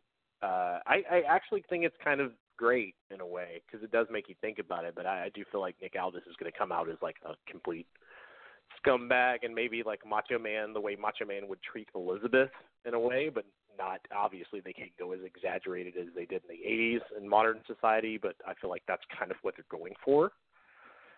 And, that sets up James Storm. Maybe Storm loses, and then, Tim gets his match down the line, however they build that up. But either way, I think the storyline is kind of great and very interesting to think about as like a deep level of old school wrestling. Yeah, and I'm also loving what they're kind of setting up in the women's division. With Thunder Rosa, which I really like Thunder Rosa. I don't remember her being displayed, though, as a heel necessarily in past promotions, but that's kind of the direction they're putting her in because she's kind of causing some dissension within the ranks, if you will. After she beat Ashley Vox, there's this situation where she was trying to pit Marty Bell against her friend champion Allison Kay, and she turned on her. And it seemed like what she was trying to get accomplished, she did. This seems like it's eventually going to be Thunder Rosa and also Allison Kay for the championship belt. I'm assuming at the next pay-per-view. We'll see what happens within this. But I like Thunder Rosa. I think she's awesome. I found out that on the Indies, she had a fucking match not too long ago with Rosemary, but you can't find video footage of it, which sucks. I would like to see both ladies going at it with their mystic, face paint always gets to me. I don't know why. It's a gimmick I like. I have no clue or reason. I guess it's colorful or some shit. Either way, Thunder Rosa kind of positioning herself to go against Allison Kay. How do you like this development within their storyline? It's a little cheesy with the drums, and what I'm assuming they're trying to do is mind control. I don't know if you've noticed that, but like 2 weeks in a row they've done these drums whenever these segments happen. Oh, no, I didn't. So I think they're trying to make her a mystical character, which I'm fine with. I mean, it is what it is, but like if you go back and watch that match where it's Marty Bell, right? Did I pronounce it right? I think so. Okay, so when she makes that heel turn and attacks her friend, you can hear those drums overloaded on top of everything. It's like, and they don't do it the rest of the show. So I'm assuming that they're attempting to make Thunder Rosa like a mystical character, which I'm fine with. But it is like WWE, like Papa Shango? WWF. I should say Papa Shango level of cheese. If that's what they're going for, I'm fine with it because I think we'll get a good match out of it. And I've liked Thunder Rosa so far. I think she's got a cool look, and she's done some pretty good stuff in the ring thus far. So I'm looking forward to seeing in the match itself. But like, if that's going to be the gimmick, is that she can use mind control, I don't. That might be where they have kind of jumped the shark a little bit if they're going late 80s, early 90s, as opposed to NWA wrestling. All right, and pretty much the last big item from the show within the storyline they're building is they're taking Aaron Stevens, a.k.a. I can't remember his name, over Damien Sandow, and putting him on a losing streak. He even lost a 2 out of 3 with I can't remember his name, Eddie Starks, or Ricky Starks, I should say, yeah, and I guess they're just trying to build him as that kind of pathetic heel, but eventually he'll kind of just use tactics to screw over Starks or whoever he goes against in the future. But, it's interesting. Like I said, he reminds me of Lanny Poffo, the Genius, and I didn't really know a lot about Damien Sandow, so it seems like that was a similar thing to begin with. But I like this whole actor thing. I like the crowd work of him saying no and them saying yes. It's kind of like a play on Daniel Bryan, but completely flipped. So I like Ricky Starks, too, in the ring. I think they're doing a good job with him. I actually met him in person at a long time ago at one of the show that the Lucha Brothers got asked by the Young Bucks to join AEW over in Atlanta. So I didn't even know who the hell he was. I just knew he was hanging out with a couple other wrestlers. Ethan, All Ego, Ethan Page, a couple other people. But we were just talking about some stuff, and I found out he was a wrestler. So I find that really cool. But, that's because I'm a mark. Anyways, Chris, what do you think about what they're doing with both Aaron Stevens and Ricky Starks? So I don't necessarily know that I get Ricky Starks' character, but I do like the storyline of Damien Sandow losing a lot. And it's not like – it is an homage to Daniel Bryan because you have to remember that Daniel Bryan was a heel when he got beat by Sheamus with AJ Lee, and his gimmick was just yelling no at the crowd going yes. So it's like almost a direct copy, but I don't have a problem with it because of the way Damien Sandow does it. I like the actor, you can't look at me in the eye gimmick. He's really good in the ring. He's probably one of their better in-ring performers, honestly, as far as knowing how to work the crowd. And some of that just comes from being in WWE. There's a thing about knowing how to look at the camera, knowing how to work. Those style of matches, and an NWA match that's like for a WWE, someone that's been in WWE, that's a little easier to work. I want to see him go on a losing streak, become a babyface, and do something really awesome.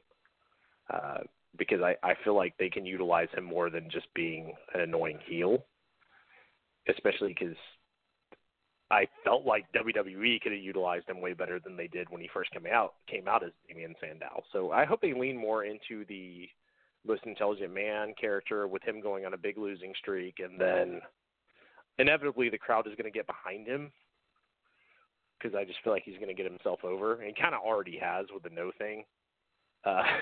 Minus that one little kid from like 2 weeks in a row that was yelling in the front row, which was hilarious, by the way. I loved that. He's like, "This is ridiculous." You just hear this little kid yell, "You're ridiculous," like during the live promo or whatever in the taping. Like, I don't know whoever the little kid with a green John Cena shirt on is, but that was like me as a kid. So, like, you can't actually call them any bad words, so you just yell things that they say. He's like, "Ken Anderson's dumb." The kid's like, "You're dumb." Oh, that's awesome. Which I love. That's awesome. But well, people don't realize with NWA, if you go back and watch them while they're promos, some of these guys that were so vilely hated, like, Ric Flair, for Christ's sakes, at certain points, or I guess, Tully Blanchard would be a better example because I don't think anyone really was liking him, but the audience was fucking vicious. Like, they're trying to fuck him up throughout their thing. So, that part of me that always bitches about the crowd nowadays, and still I think they're trying to put themselves over to an extent because it's not because they dislike the individual. I mean, that happens, and it's really impressive to see someone go through their promo while getting caught off, immediately with a bunch of people because they don't like them. Yeah, I kind of was a little sad that he didn't go to that kid and say, "You're ridiculous," like, during the match, because like that would have made that kid. That would have been hilarious. Fan forever. Like, that's one of those things. Like, when I was a kid, Sting gave me a high five at a Gainesville Civic Center Sunday night. Whatever their Sunday night show was called on WCW, and I always remember it as being like the greatest thing of all time. Just something like a high five. So it would have been really cool to see him like cut a heel move on this little kid. Maybe they'll incorporate that because I'm sure that little kid will be back in the front row at some point. But I loved it, man. It just has such a nostalgic feel for me, specifically growing up watching this style of televised wrestling with WCW Sunday night and early NWA stuff with my grandpa, and just everything about the show I adore so much. But yeah, Damien Sandow, I think they could build him into a big star, for at least for their company. I'm surprised that he didn't land somewhere else because he is a really, really good promo, and he's pretty fucking good in the ring. He's got the size, so maybe it's just like he doesn't want to do a full touring date schedule. But I am surprised he's never showed up on Impact, if I'm being completely honest, or Ring of Honor in a heavy used sense, because they're both pre-taped as well. Yeah, I don't know, man. It's good that he's popped back up, though. I will say that. And I think he's a good addition to an already awesome lineup on NWA Power. I'd like to see more from Mr. Kennedy in the future. I hope they start building up from there. But let's start talking about some SmackDown, guys. Guys as in me and you, but I guess the audience as well, anyone listening live.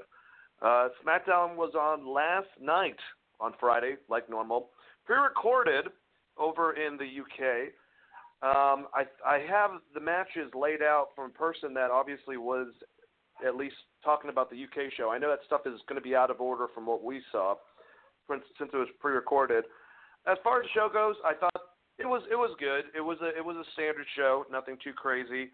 I kind of want I'm looking forward to Monday Night Raw because I do know details of that show. Well, one segment I'm not looking forward to, but some of the other matches at least that are on the card I am looking forward to. So we'll have to wait for that. But either way, let's get into this. And probably one of the worst things about the show, I would say, and not because of Baron Corbin, I don't think, but because of the fucking terrible whatever the hell that he was laying down. But Baron Corbin came out, King Corbin came out and was accusing Reigns of having marble-sized testicles. They actually took the And I got to be honest with you, I never fucking noticed the damn dog in the background to begin with because I'm not paying attention that much in the entrance. So part of me was like, what the hell is this? And then I realized later on, oh, it's from his intro video. Gotcha. But the dog image from that said intro video was barking very high-pitched. This is just stupid to do to Baron Corbin. He's a lot better than that. He's good at getting the audience to dislike him, but when you give him shit like this, I don't think it really helps. And later on, Chad Gable whispered to Roman Reigns details and told on him.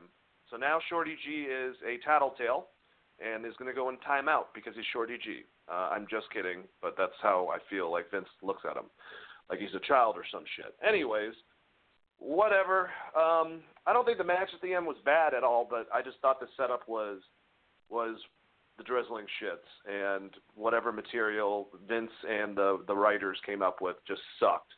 And, made Baron Corbin look like an idiot in merry old England. What do you think about the intro? Corbin is a former NFL player, amateur Golden Gloves boxer, right? Yeah, I think so. Why? He doesn't need to talk. Just book him like Switchblade in New Japan. I don't understand how they fucked this guy up. I'm kind of done talking about him because every time I think he gets a little bit of momentum, they do some dumb shit like this, and I'm like, fuck, come on. This guy would be a superstar in any other company. Sorry, I can't even talk about this one right now. I thought the match itself was fine, but I think most Corbin matches are fine. I mean, they make him do a lot of boring, like he does a lot of rest holds and stuff, but they don't actually let him work to what he was able to do when he was in NXT. Like, if you go back and watch his NXT matches, they're pretty fucking good. I think he's very athletic, and I think if he was somewhere like Ring of Honor or New Japan, he'd be doing a lot more shit. The guy's obviously athletic. When you played for the Kansas City Chiefs and was a former Golden Gloves boxer, it's not like the guy can't do what they're asking him to do. It's just I have no idea. It's like he is a shittier version than like Corporate Kane, because like normal Kane's fucking awesome, but oh God, it's just like, man, like you gave the guy they should have. It doesn't matter. I was about to yell about King of the Ring again. It was fine to give him the King gimmick, but he doesn't need it. He's already hated. Like, it would have been better if they would have called Chad Gable and had him win. And then maybe have Corbin destroy him or whatever and build that guy. But, like, fuck, they just make you want to hate Corbin. They never, and not in a good way. Not in a good way as, like, that dude did a dastardly deed and that's why I hate him. They make you want to hate him as a person. It just getting that heat, but not in the good heat. You know, that blue heat. Yeah, the fucking X-Pac go away heat. Like, no one wants it, dude. Like, it just sucks because I thought he had two or three good matches in the King of the Ring, and I was like, all right, cool. They let Corbin rest for a little bit. He's coming back. Maybe they'll do something with him in the mid card. It'll be fine. And they're like, no, he's gonna wrestle Roman Reigns on SmackDown. I read that and was like, fuck. Like, why? I don't know, man. The only thing it's gonna do is make people not like Roman Reigns because he's in a match with Corbin. They did it with Seth Rollins. It didn't fucking work. Like, don't put Roman in there. It's crazy. It's baffling. All right, well, let's get to the SmackDown Tag Team Championship match. We had a promo beforehand where the New Day joked about needing to have more title reigns to keep the pace with Charlotte Flair. Thought that was pretty funny. But either way, you got Kofi Kingston and Big E. I love the fucking the New Day's great, man. Everything that they come up with, you can tell they come up with their own shit. But they went against Revival, and sure enough, they became the SmackDown Tag Team Champions. It was a good match, back and forth. I wasn't really seeing that coming, but it didn't bother me. I still think it's kind of fucked up that Kofi hasn't expressed a goddamn word about his title loss. And I guess this is the offering plate to that. I don't really know. But, hey, when it comes down to it, New Day is one of the greatest tag teams in the modern generation, I would say. They're up there with the three of them as a faction, is very important. And they bring prestige and good matches to those belts, so I don't have a problem with it. The cool thing that happened afterwards is that Imperium with Walter came out to the ring, beat the crap out of all four guys, and Heavy Machinery tried to make the save, but they're kind of a little bit of a joke act, so they got their asses kicked. Then the whole entire locker room came out, and Imperium hightailed it. So that was a cool little mix. I will say, though, it kind of shows that the UK audience didn't seem like they knew Imperium that well, and they're on their own NXT UK product. But then again, if you think about it, I'm sure it's a higher percentage over there, but over here there is a large chunk that watch NXT, that watch the main product, and there's a even larger chunk that don't watch NXT that watch the main product. But I thought the reaction was a little bit light. Either way, good tag match. How do you feel about the New Day being the champions again and trying to beat that Charlotte Flair? I like they're trying to beat Charlotte Flair's tag run or her championship run or whatever. The match itself I thought was pretty good. Revival, as always, is solid. I don't know what they said to piss someone off, but obviously something came. I don't understand why they would drop the titles here on basically a non-promoted tag match that's pre-recorded in the UK. Just randomly drop the titles. You know what I was thinking? Now that you bring that up, they said some shit about being stuck in Saudi for like 3 days. I don't remember them complaining as much about that, but I do know that recently, who's on Monday Night Raw, who used to be on SmackDown, Randy Orton, who just re-signed, has told Vince that he wants to still have a faction with the Revival. So maybe they do a quote-unquote trade, and they trade a tag team, in the next week or two for one of Raw's tag teams between Fox and USA, something like that. I could see that. It's just baffling to me that you got the WWE has authors of pain and they don't know how to use them. Maybe they should bring Paul Ellering back. I forgot that even existed. Paul Ellering or Authors of Pain? Authors of I like Pain, having machinery here. I pop for Otis every time I see him. I don't understand how they're not one of their top tag teams. They are. I mean, they're a little bit of a joke act, but they're both really good in the ring. And Otis is super over and a very fun person to watch. You know who else was a joke in the ring? As far as fans concerned, Rikishi. But people fucking love him, and they had good matches. I don't know. Anyway, yeah. New Day. I love New Day. I just, now that Brock is gone, this would have been the perfect time to make Kofi a contender for the title, since he never really got a rematch. And you could do Bray versus Kofi, which I think would be fun, where the New Day could do their own fun house, which would be interesting because it would be the actual version of a fun house you would expect with New Day, with unicorns and bronies and all sorts of crazy shit. Because I don't really know. I mean, I guess my big thing here is Kofi was who I would peg if Brock is leaving to take on Bray. So I guess Daniel Bryan is going to fall into that because we have seen nothing of Bray since winning the title. I know. But we'll get down to his little visit with Daniel Bryan in a second. Before that, we had Shinsuke Nakamura and Cesaro going against Ali and Shorty G. Before the match happened, we had Sami Zayn approaching Daniel Bryan about his offer. And one thing I will say about this, Chris, I think is kind of cool, if they're doing this, which I don't think they are, Sami Zayn having his own Heenan family, if you will, or the $1 Million Man, whatever the fuck they called that faction. But if he is going to represent certain people like Nakamura and Cesaro, and now he's trying to go for Daniel Bryan, and he has a pretty good proposition and just says, hey, watch us Shinsuke and Cesaro do tonight.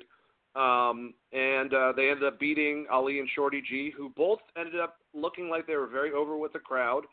They're just both really good at babyface work. But Daniel Bryan watched from the stage, still not making it clear whether he accepted or rejected Sami Zayn's offer afterwards as he left. and we'll get to the interaction that led to Bray Wyatt attacking Daniel Bryan a little bit later. But what did you think about this match, and what do you think about the possibility of Sami Zayn kind of refurbishing these guys, even though he should probably be refurbished, and trying to make his own, I don't know, manager-based faction team, whatever the hell. Heenan family, I should have said. Fuck. So I like the idea of the Heenan family.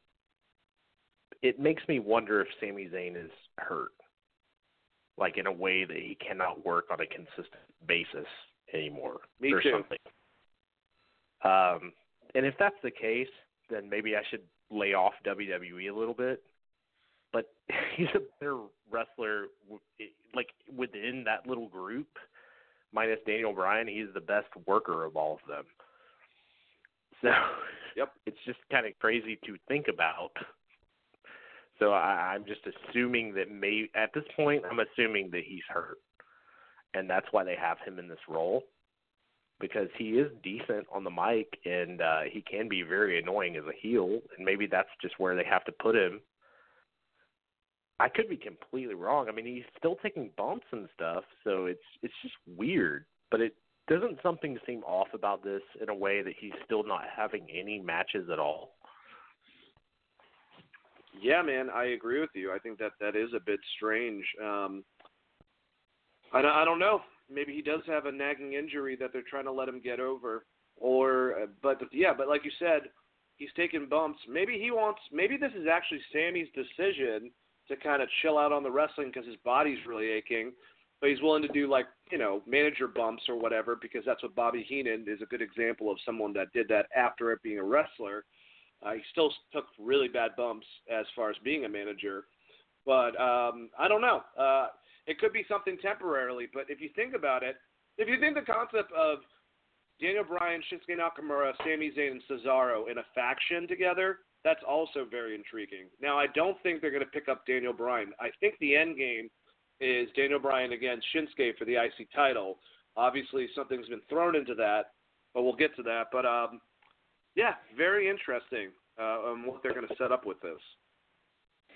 Yeah, I would love for them to do more with this faction idea, because I do think it is kind of cool.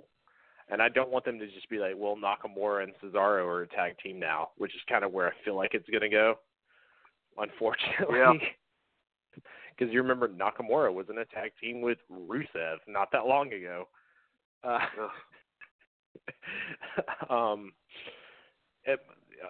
But it does bring the question on, to me, Sami Zayn's health. He's had a bunch of injuries since NXT going into WWE, main roster. I'm kind of wondering if maybe either he's saving himself for something special, or he just really is more injured than he has let on. It's something just seems off about this, because like WWE is bad, but they still normally utilize someone like Sami Zayn. Like if you think about Dolph Ziggler, someone that's going to be there night in and night out, that's a good wrestler, they'll still utilize that guy to lose a lot. Yeah, they usually. So for him to kind of take a manager role, which WWE normally hates fucking managers, something seems off about the entire thing. I have no insider information on whether Sami is hurt or not hurt, but I'm assuming that something is going on. I would think the original idea is to set up Sami versus Nakamura again, because they had such a great match the first time in NXT. But this thing seems to be going on longer than I expected, to say the least. Yeah, it's the way that they're approaching Sami, if there is an injury, is very similar to how we felt and kind of still feel. I hate trying to throw the word accident prone around, but like how Alexa Bliss is. And if I would not want any type of situation like that were to happen, but I would hope if anything happened and she was not wanting to risk, her body, or they told her, just like with Sami in this type of situation, that they would still utilize her, since she's such a great person as far as a presence, a character on the mic. She's good still with certain aspects. But kind of speaking of which, let's get to the next match. We had Sasha Banks going against her buddy, Nikki Cross. Bayley was on commentary. Here's the thing. I wish that you could tap into her emotions of how there is. Did you just go? Bayley was on commentary. Let me break down the reason why. It's because she didn't put over her heel persona enough. I think that Michael Cole actually got in the way a couple times. She started trying to talk dialogue, and he would kind of cut her off with doing play-by-play, which is unfortunate, but you got to jump right back on it.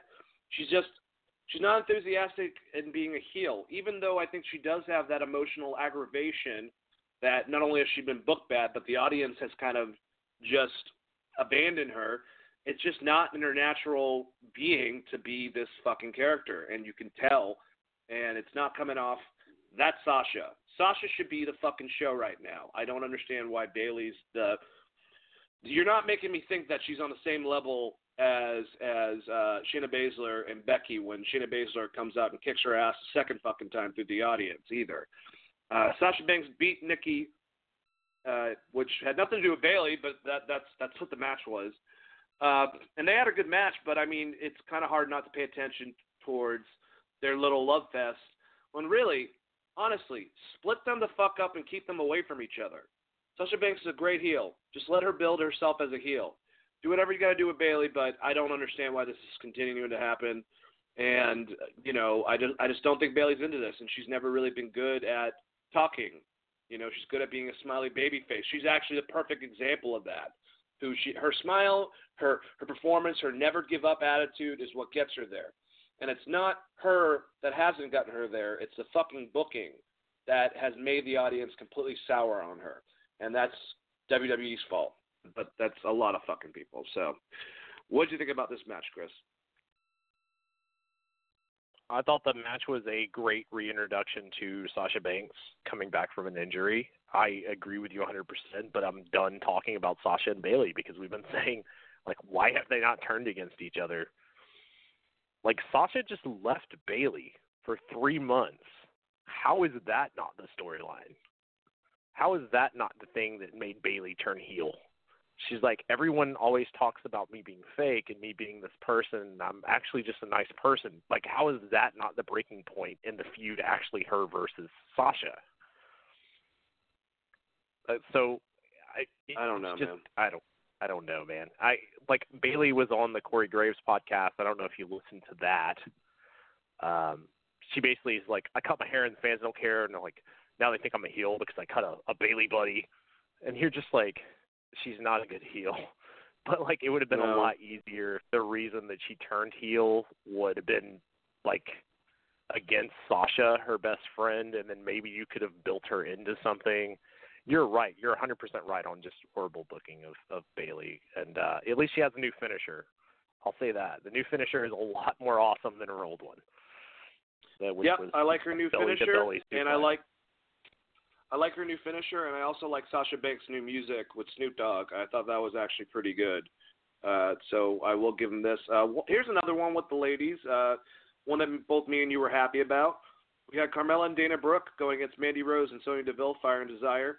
The winner of this match would be added to the Survivor Series women's team, which I guess is such an honor. Whatever.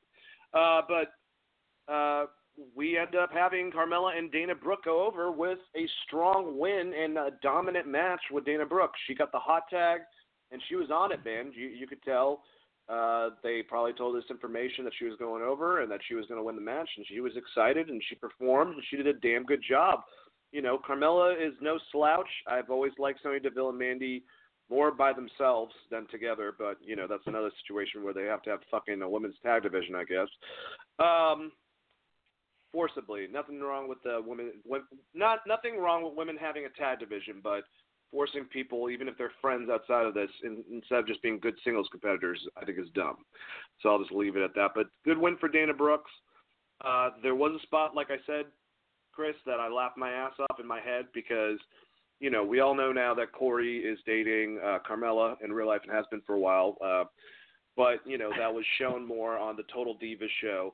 So there was a part where Mandy had Carmella in some type of position, and if Jerry the King Lawler was on commentary with them, he would have been like, so is this your perfect fantasy?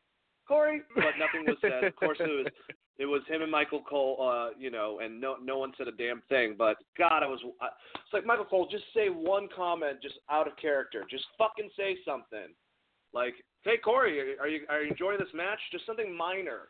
It would have been funny for a pop, but I get why they didn't do it at the same time. Then again, when Lana, well, I don't even want to get into that whole fucking thing. Subtlety's funny still, subtlety, not overdoing it. Anyways, what do you think about this win, and how'd you like your girl Dana Brooke getting the win for the team, and her and Carmella joining the Survivor Series women's team? It seems like maybe they're trying to do something with Dana Brooke. She's been on the show 2 weeks in a row, so that's good. I love Dana. Super nice person, and I think that she's better than people give her credit for. I like this a lot because I don't care about Fire and Desire at all. And speaking of Total Divas, if the Fire part of Fire and Desire was actually as heel as she is on that show, she'd probably be like way hated and more over. But like, I just don't care about Mandy Rose. I don't get it. And also, the commentary is weird now that Corey Graves can't gush over how much he loves Mandy Rose. I don't know if that was a little off-putting for you. He's like, I'm in a weird spot now. Yeah, that was pretty funny. I thought that was cheeky. That's what I was saying. If there's a little bit of cheekiness, it's funny. But yeah, it's just awkward now. I would replace Jerry Lawler with Booker T. And just when that spot happens, Booker T just goes, shucky ducky, y'all. Hey, Corey, shucky ducky. Just elbowing him in the arm. Like, Booker, quit elbowing me in the arm. I get it. God dang it. That would have been shucky ducky. That's the level of subtlety we need, is Booker T yelling, shucky ducky, y'all. Hey, man, you know what I'm saying? So, shucky ducky. All right. So let's. As bad as certain aspects were in that, I don't think anything builds, or this fucking next part just really had me scratching my fucking head. This actually ended the whole entire event, at least over in the UK, but was displayed on the thing, changed up, basically. But Tyson Fury made an appearance. I don't think that's a bad thing. Tyson's not good on the mic, at least with, this is a fucking person you just give bullet points to and just send them out there. He looked like he was reading a goddamn script that he memorized, and it looked jarring as shit. It would basically be an impromptu, not tag team match, but him and Braun Strowman, who are now apparently buddy-buddy, just kicking the shit out of the B team. And then they celebrated together, and you could tell that Tyson had no idea where the fuck he was going, and he was trying to get all the goddamn cues from Braun afterwards, even leading up to, hey, this is where we put our arms up, and Braun's like, yeah, you just put your arms up. Like, God damn it, dude. Like, I don't have a problem with them bringing sports figures into this. It's worked in the past. I don't know if you consider Mr. T, but like Lawrence Taylor or fucking Mike Tyson or Mayweather even. But this was just silly, stupid shit. I really hope that he doesn't go against Brock Lesnar like his hopes are at fucking WrestleMania. Just worry about what you got to worry about. You got a huge boxing match coming up, champ. See if you can actually fucking do something. But yeah, all shit talking aside, I thought this was terrible. What'd you think, Chris? I mean, maybe if he was focused more on boxing, he wouldn't get knocked the fuck out by Deontay Wilder.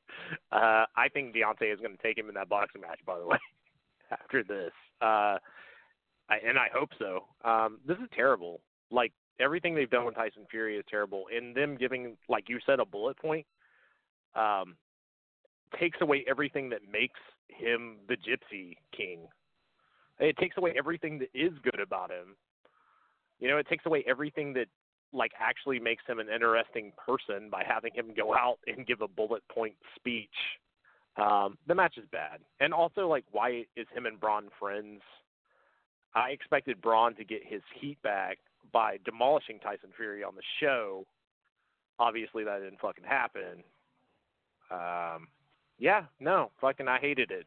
It was fucking terrible. I hope the UK fans liked it more than me. Let me say that. Like, the fans in the building, I hope they enjoyed it, because I thought it fucking sucked. You look at Floyd Mayweather and how well they did, like, him versus the Big Show, which he just kicked Big Show in the nuts and punched him in the face. It's like, that's easy, and great. You look at Mike Tyson and what they did with him. The fact that he turned against Shawn and knocked him out at the end of the match and how well that was done. And you're just like, you can't find anything for this guy to do?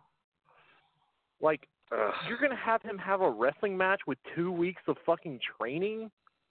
And then you're going to, like, take away the best part of him, which is his promos and the way he's able to connect with people as being the Gypsy King, as being, like, the Street Fighter guy that came up and won the title, and give him a scripted fucking promo as a guy that's not a professional wrestler? Like, fuck off. This all sucked.